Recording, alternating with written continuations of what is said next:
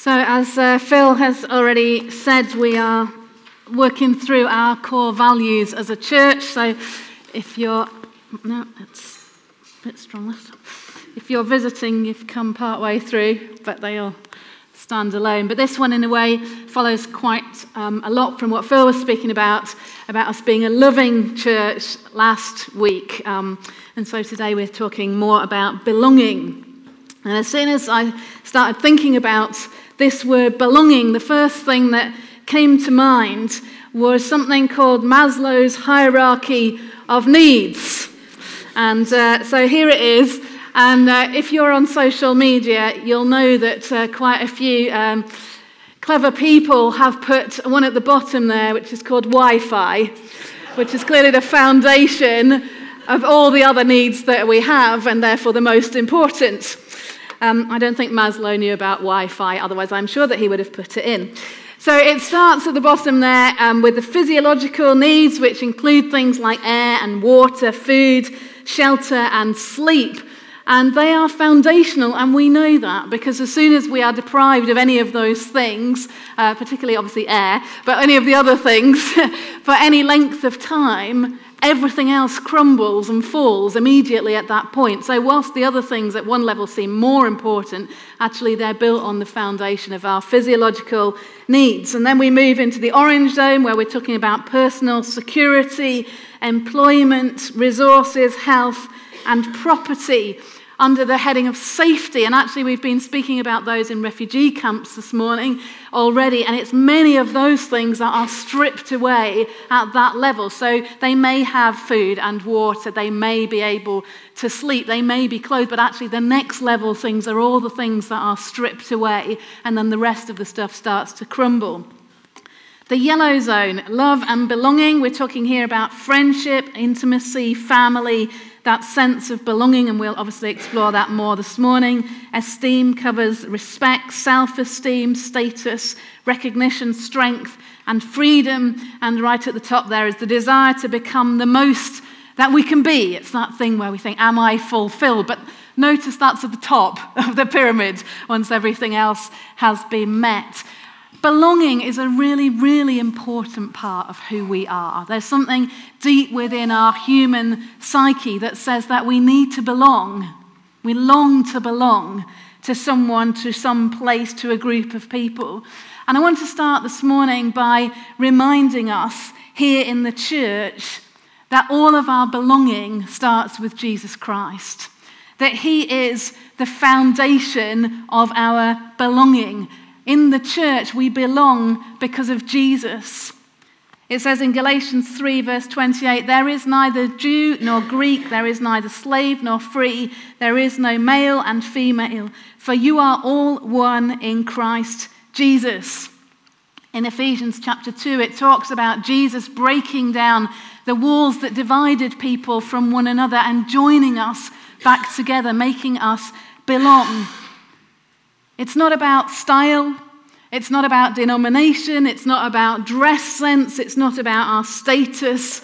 We belong as part of the church because of Jesus, because he has included us. And if I said nothing else this morning, that would be the most important thing, that while we were still sinners, whilst we were far away from him, he chose to include us and to allow us to belong. And that is a wonderful truth this morning. And if we have any uncertainty about that, then that's where we need to start, that first and foremost, we can belong to Jesus because he loves us and he's brought us into his family. But I want us to think about what it means to belong to the church. First of all, we belong to the church throughout the ages. We belong to something that has endured time. I think that's an amazing reality. It says in the Apostles' Creed that we are the communion of saints. From the beginning, right through to the very end, we are part of something. We belong to the church, the early church. to the great leaders and reformers, to the hymn writers and the singers of Gregorian chants, to the social activists and society transformers. We belong to something that has endured through every war, through famine, through marginalization, through persecution. We belong to the church of Jesus Christ. Isn't that a good thing? Jesus said, I will build my church and the gates of hell shall not prevail against it. We belong to that church, the church of Jesus Christ that stands through all time. Now, I love history, but my church history teacher was the most boring person in the universe. He really, really was. He had pages and pages and pages of handwritten notes which he read to us at a slow and monotonous pace. But church history is genuinely super exciting. And we have at times gone through it to remind us of who we belong to, of the line that we are in, that we belong to something that is so much bigger than even this snapshot of the church in 2020. Exciting though it is, we belong to something that has endured and will endure until Jesus comes again. We also belong to a global church. And this is also brilliant. Multi-ethnic, multicolored, diverse, dynamic, multilingual, courageous, creative communities in every nation who name Jesus as Lord. That's fantastic as well, isn't it? That this is not all there is. And the Church of Jesus Christ is exploding. So people sometimes say, oh, well, the church is declining, isn't it? Not across the globe it isn't. And as Gavin Calver so often says in the talk that I've heard him give a lot of times, there is no section in heaven marked British people. There is one church. One church. It is a global church. We belong to a community of 2.5 billion people. Well, that's quite exciting, isn't it? And it is wonderful when you get even the smallest sense of the global church. That song that we sung this morning, Waymaker, was written by a Nigerian believer in her context, a context where the church is exploding in a way that we can hardly get our heads around, but where persecution is also nearly as extreme as anywhere across the globe. Waymaker, miracle worker, promise keeper, even when I can't see it, you're working. Even when I don't feel it, you're working. When we see the context of its writing, it means even more. We're part of a global church. And there is that hope in heaven that people from every single tribe and tongue and nation will be there worshipping Jesus because we belong to him first from every place across the globe. We also belong to a multi-generational church. This is something that is almost unique about the church compared to other organizations, that is, where people of every age and every status in the church are represented, where everyone is included, where at its best everyone belongs equally. The children are not the church of tomorrow, my friends, they're the church of today. Our young people are the church of today. We are also the church of today. There isn't a church of tomorrow. There's this church today, and we get older. But it's the same church. It's the same church. Different ages, at different stages, we bring our best to the church, to the whole. We have all-age worship here, not because we need to fill the summer services, because there's not enough Sunday gang leaders. We have all-age services because we believe that it's possible and good for us to worship and learn together, all ages.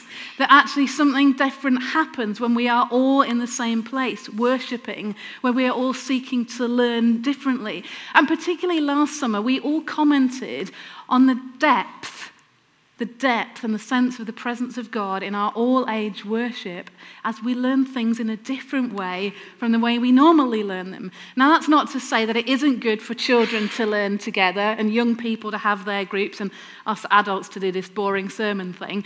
But at times, it's good for us to remember that we are part of a multi-generational church. And for a good percentage of the world's church, everyone's under 30, so we better get used to it, hadn't we? I want us to think for a moment about what it's like to be church in our culture. because our culture values the individual above the group. We belong to an individualistic culture, and these are some of the traits of that culture. Uniqueness. Well, that's good, isn't it? I mean, we are all unique. And I'm just going to get on my little pedestal for a moment here. You cannot be especially unique or particularly unique. You're either unique or you're not.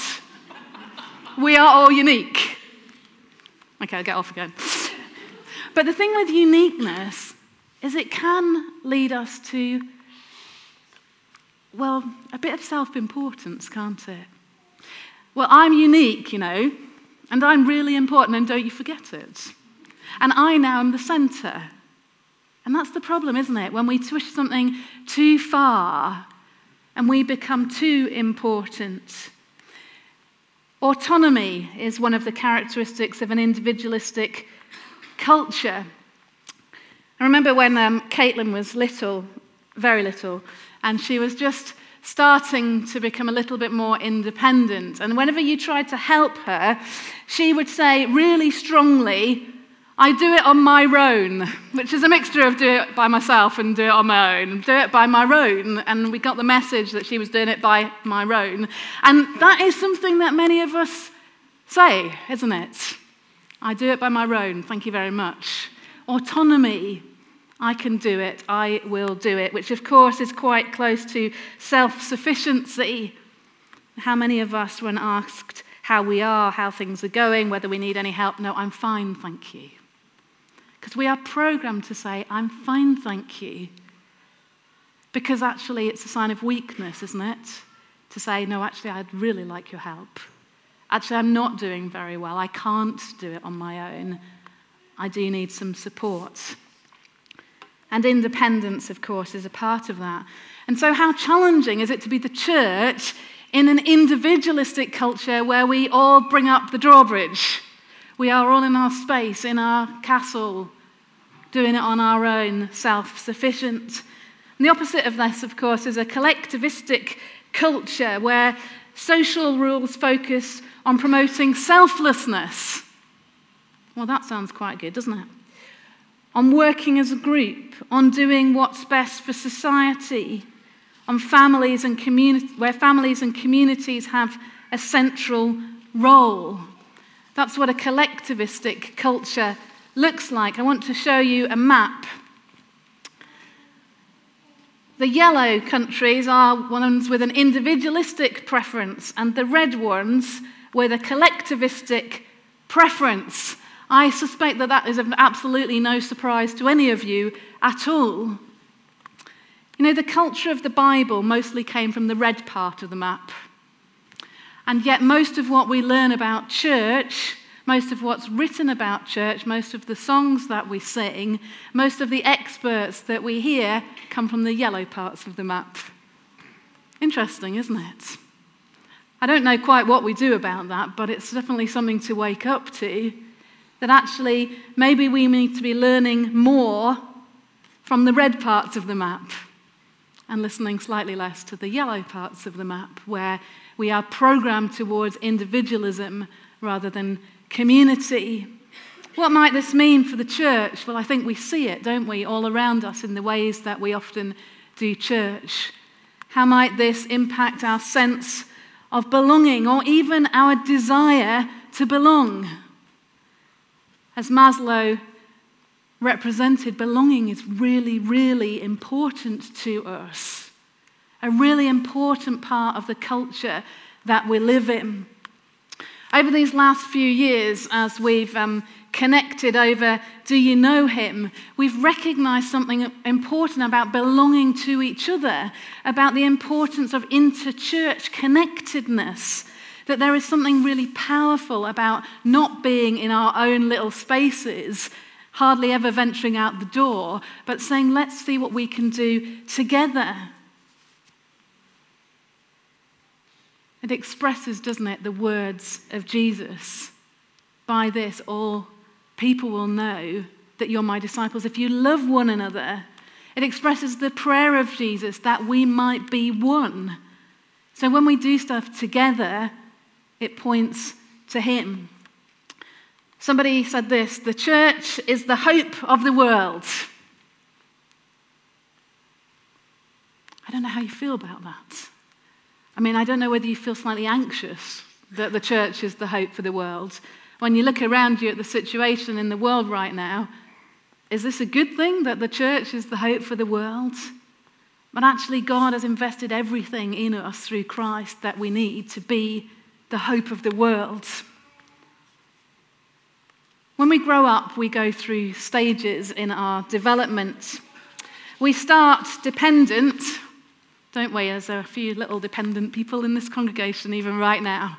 We are totally dependent. When we are born, and whether you had a baby, you've been a baby, all right? So we can't do anything for ourselves. If we were left alone, we would die. We need to be fed, we need to be loved, we need to be clothed, we need to be protected, we need to be cleaned. We are completely dependent.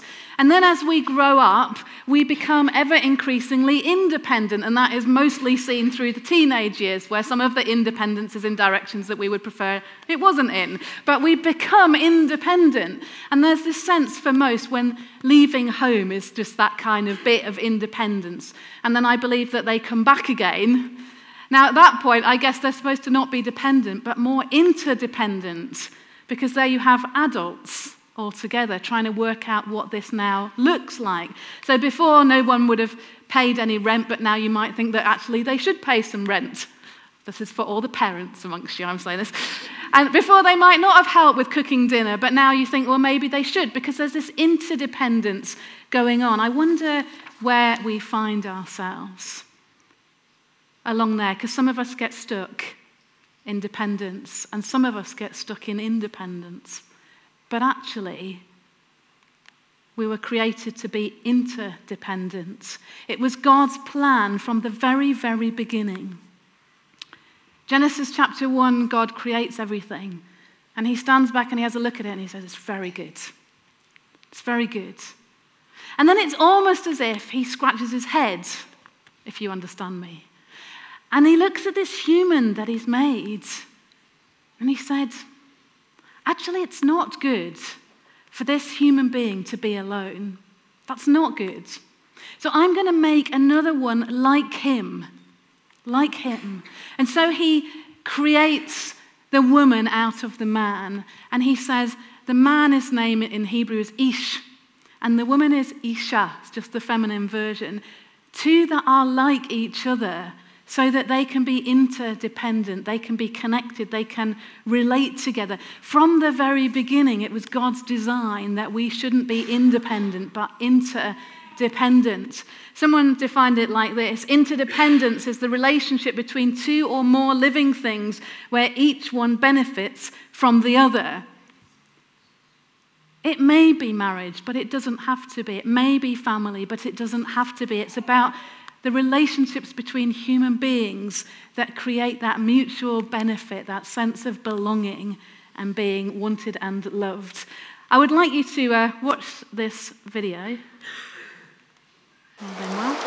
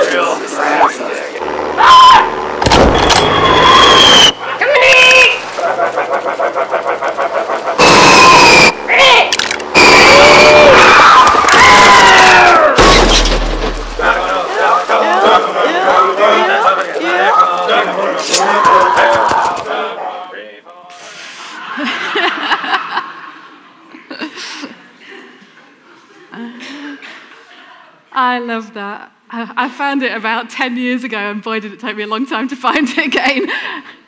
It's smarter to travel in groups. You know, that's what we're made for. It changes everything. It changes everything when we are together, not separate. Where we've moved through these levels to being interdependent, when we realize that we need one another. Where we have gained enough security in who we are and maturity and humility to recognize that I am not enough and I can't do it on my own, but I need you and you need me. Desire to relate to each other is a sign of maturity, isn't it?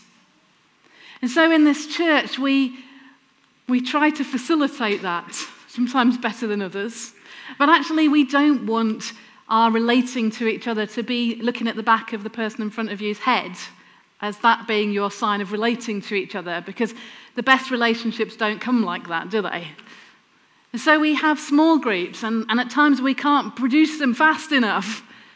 And some of you feel a real sense of belonging to your small group, and some of you don't. You're just a name on a list.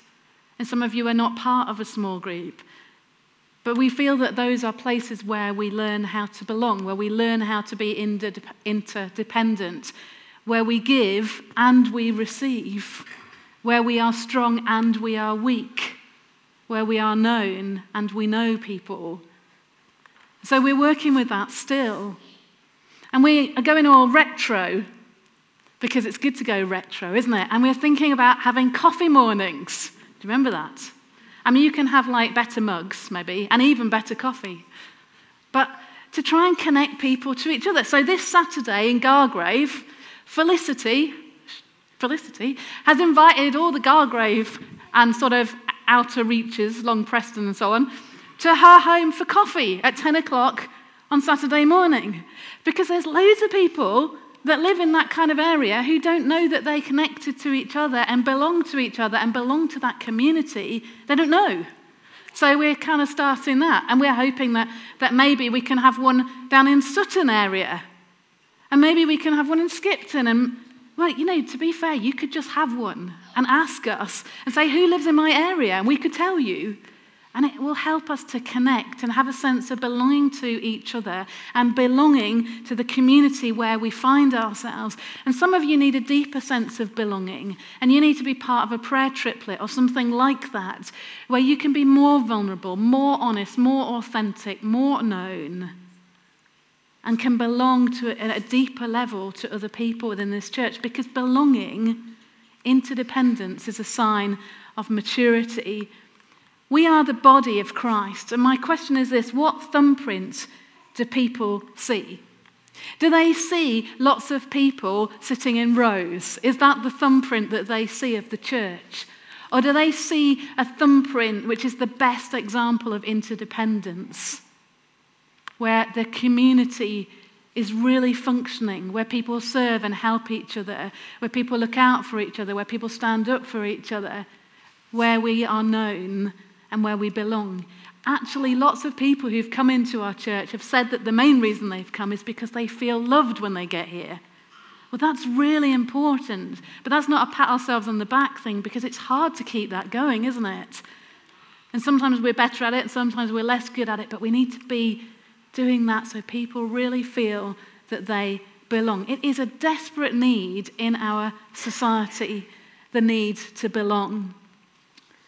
And then we read that brilliant passage, didn't we, from 1 Corinthians chapter 12, which reminds us about what it is to be the body of Christ. And it doesn't matter whether you are a hand or a foot or an eye or an ear or a spleen. It doesn't matter. I think the only bit of the body that you can get rid of really without any impact seems to be the appendix. You know, we need each other. We need all of you. It isn't just that we need certain types of people. We need every type of people. We need you all to be belonging. And we bring out so many different gifts. And some people play the piano, and some people wash cups, and some people serve great coffee, and some people put the chairs out every week, and some people listen. really brilliantly to other people. And other people remember names and say hello with meaning. You know, we need everybody who belongs to this community here, Skipton Baptist Church, or whichever church you might be from this morning, to play their part. And actually, Paul intentionally makes us laugh to get his point across, which is why I wanted to read it to you from the Message. Because actually we go, oh yes, I know that, in a very serious way. But actually he's making us laugh. He's saying, don't be ridiculous. Don't think that you're not important, because you really are. Don't think some people are more important than others, because everyone is important. Everyone belongs, and we need to honor everyone in the same way. He goes on in this passage to talk more about what it means to be a member of the body of Christ.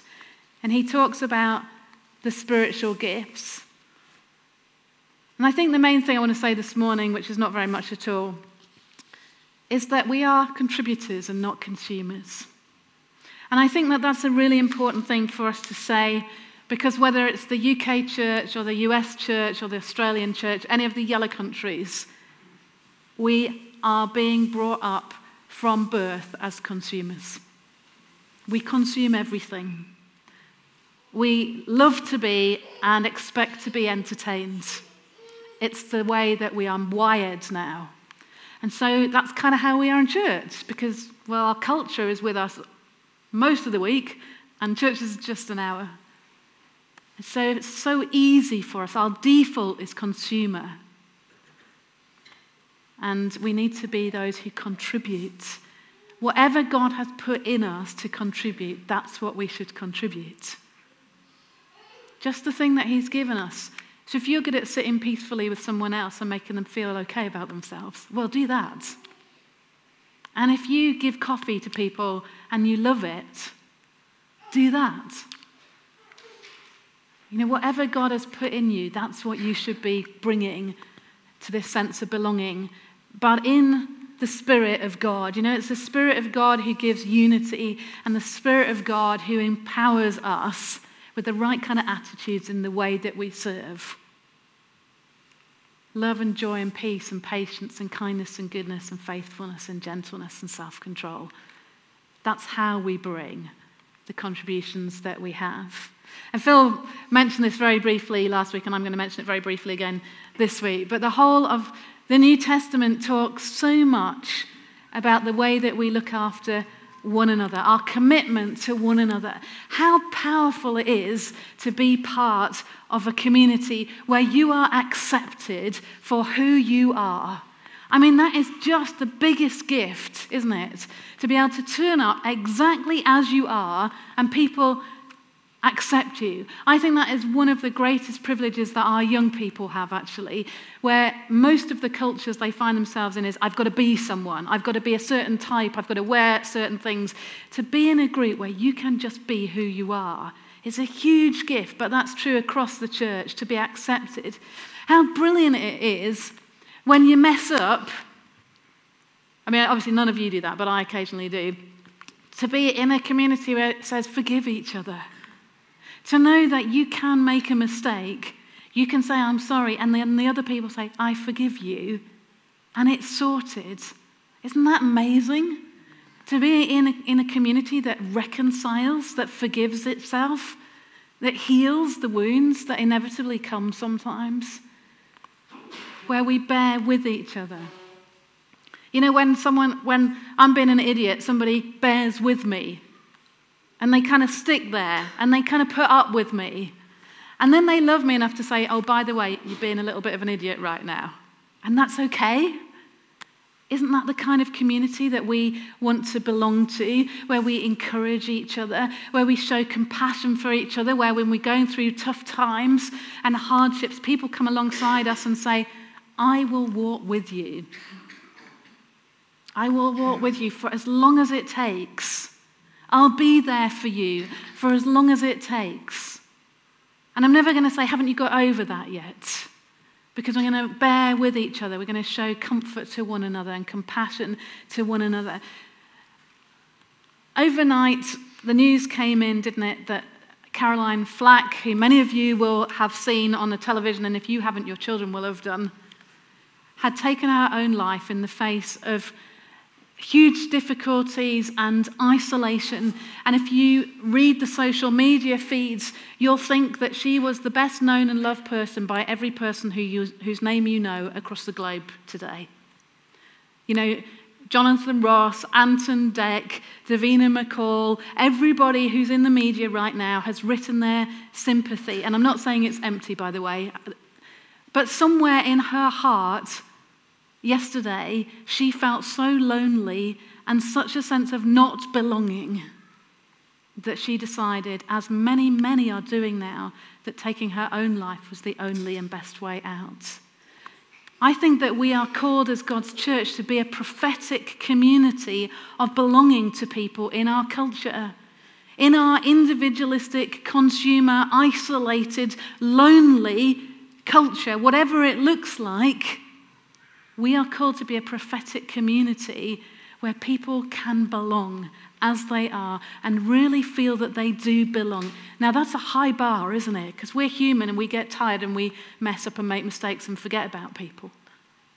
But actually, that's our calling, to be a community around Jesus so that people can know him, to be there in the midst of this context we find ourselves, where it's so difficult to belong, even when you seem like you belong to everyone from the outside. I think that's what we can do. I mean, we might not be able to put on always the best worship or the best preaching or the best this and that and the other, but we can help people to feel that they belong, can't we? We can all do that, can't we? All of us can play our part in enabling people to feel that they belong and they're part of this community here. In a moment, I'm going to let Phil lead us, but we're going to gather around the communion table. And I want to say this now, whilst you've got time to think about it, that whoever you are this morning, you belong here at the table, because this is a table for sinners, not saints. This is a table for those who know they can't do it on their own, not for those who know they can. This is a table for all of us who's saying, without Jesus, I'm nothing. I couldn't be anything. So if you're here this morning, it doesn't matter to us which church you're from, which denomination you're from, whether you've never come to church ever before. If you think this Jesus sounds like he might love me, and maybe I'd like to love him, this is a table for you.